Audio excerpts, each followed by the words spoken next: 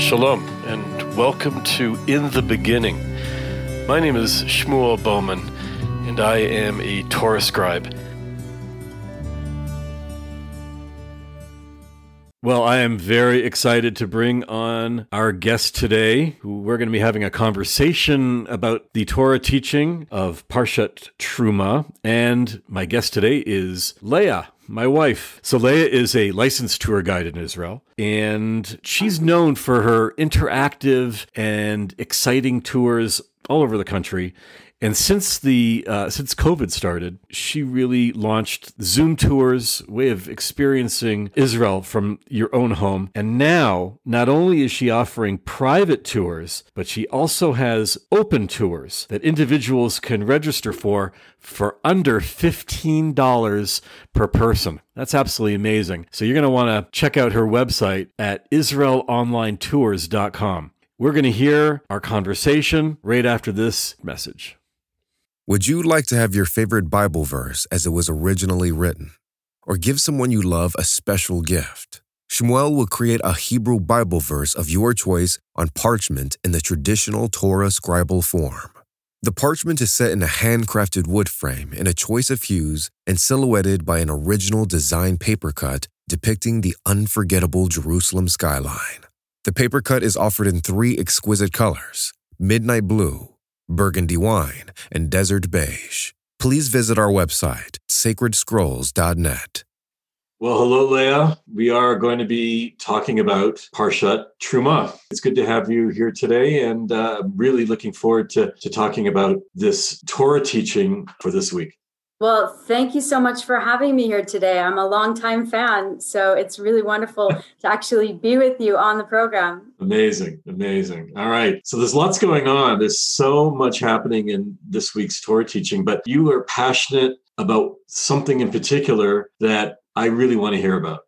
Well, first of all, Parshat Truma, it just starts out with such an amazing statement that God tells Moses, "Vasuli mikdash v'shachanti b'tocham." Make for me a sanctuary and I will dwell. And God doesn't say I will dwell in it. I will dwell among them.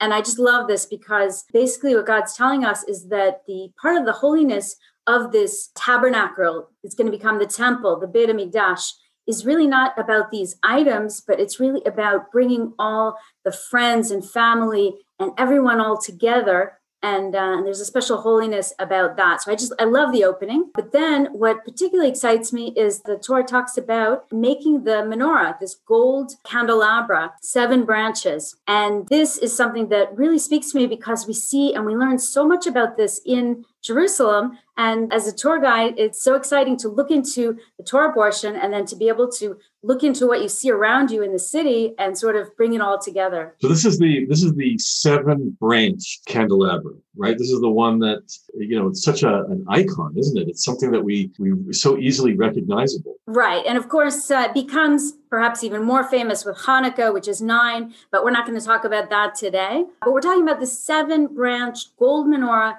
that was first created in the desert, right, in the time of Moses. And then it's going to be with the Jewish people all throughout until the destruction of the Second Temple. Now, sometimes they did remake it, but the symbolism, the menorah, this gold candelabra was always with the people. This is one of the oldest Jewish symbols. It is. And when it actually becomes in the temple itself, in the tabernacle, Mishkan, it's one of the vessels. And over there, its meaning is about the intellect. And it's basically everything in the tabernacle is going to connect to something out in the world. And the symbolism of the menorah, it's a symbolism of light, of course. But what is this particular type of light that it shines out to the world? It's the light of the intellect. And so that's the original symbolism. But when the temple is destroyed, the Second Temple is destroyed by the Romans in the year 70. So then the Romans are going to grab the menorah because when they would destroy a temple of any people, they would take out the gods. Well, the Jewish people don't have that type of a god that you can grab out of the building. So they took out something. Not only was it incredibly valuable, made of gold, but it was very symbolic. They took it out. They took it to Rome. it was such an important symbol that they made an image of it in the Arch of Titus, a victory arch over the destruction of the temple of the Jewish people. And from that time, it starts to become not just a symbol of shining a light out using intellect, but actually a kind of a symbol of the Jewish people.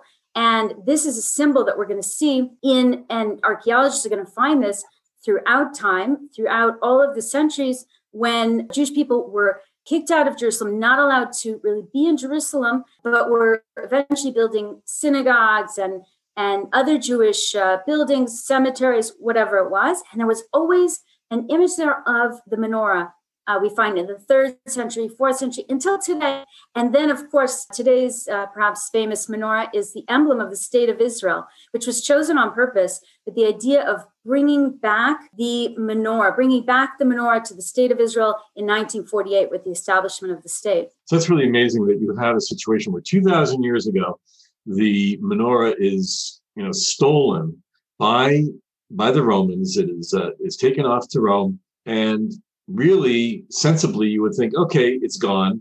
Let's move on and find symbols or find something that we can cling to that's in our own hands. But no, that's not what's going on. It's gone, and yet it remains so central and so important. And perhaps because of the very reasons that you've discussed, it remains a value.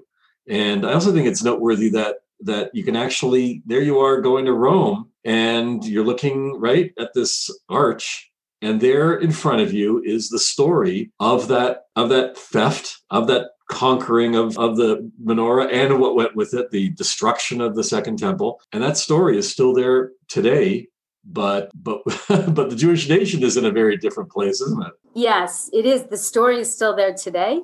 In fact, the Jews of Rome refused to ever walk under that arch until the state was established. And then they did a procession through the Arch of Titus, heading back to Jerusalem in 1948. And this is a symbol that, as I mentioned, we find in archaeology all throughout the land of Israel, also outside the land of Israel. And so there's this is what it can become from not just a national, very powerful symbol, but even a personal symbol. There's an archaeologist named Eilat Mazar, and she comes from a whole family of archaeologists. She's still actively working today, digging today in Jerusalem. She was the one that first found the palace of King David in the city of David. And Eilat had the opportunity to dig on the area of the southern steps of the Temple Mount in the excavations there. That area had been dug before, but she wanted to go back in and take another look, go a little deeper. And in the excavation, and this was in 2013, not a long time ago, she comes across a gold medallion, spectacular. It's like the size of like your two hands put together. Wow. Gold medallion. Amazing. With a perfect image of a menorah on this gold, pure gold medallion. Where can people see that today? Is it like kept away in some box somewhere, or does she have it in her house, or where is it? No, fortunately, although there's not a lot of room in our museums because we have so much to show, they did make a space for it in the renewed Israel Museum in Jerusalem. And definitely, and she published a book. It's fabulous, definitely worth seeing.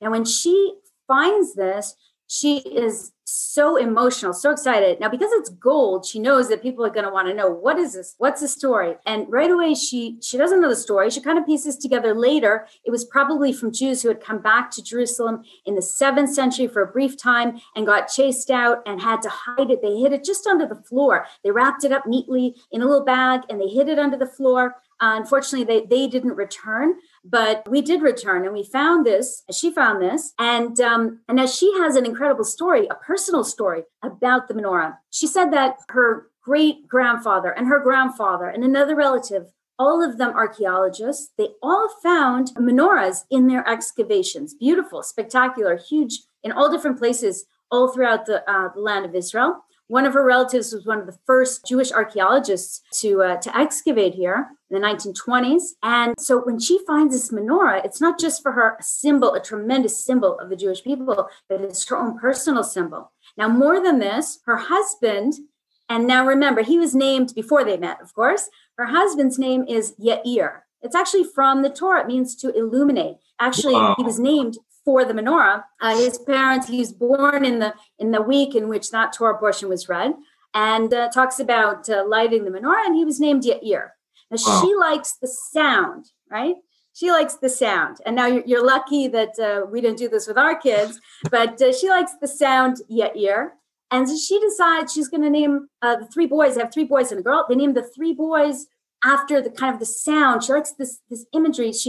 And so the boys' names are Snir, Dvir, and Ophir. Okay? All powerful names in their own right, but she names it to kind of go with Yair. So we have this menorah sort of, symbolism in her life. And she says that this is really her most powerful connection to Judaism. And I think it's fabulous because she is a woman of the intellect. She is an archaeologist. She's a scientist, right? This is her connection. And it's just really spectacular that this was the original meaning of the menorah itself, and something that we can experience today in the modern state of Israel. Israel is a leader in spreading science and technology and green technology, biotechnology. So many good things are coming out of Israel, being spread out to the world, and so it just all comes together. Amazing. This has been very illuminating. And seriously, it has been. And I think you've really touched on some very, very important points. And I know there's so much more to discuss, but this has just given us really a taste of, wow, what this powerful image, what this powerful thing is, this menorah, and what its central role in the Jewish story is all about. So thank you very, very much for having this conversation with me today. I've been speaking with Leah Bowman. She's a licensed guide in Israel, and you're going to want to check out her website at www.israelonlinetours.com. I'll repeat that. It's www.israelonlinetours.com. And I should just mention that this is from her website.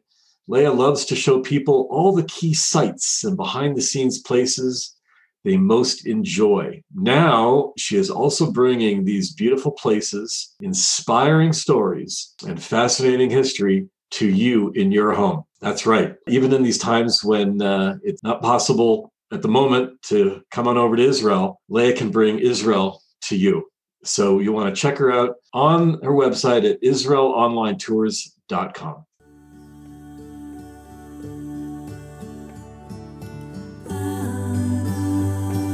Please join me every week for new ideas, and let's share these secrets together. Shalom. I'm Shmuel Bowman.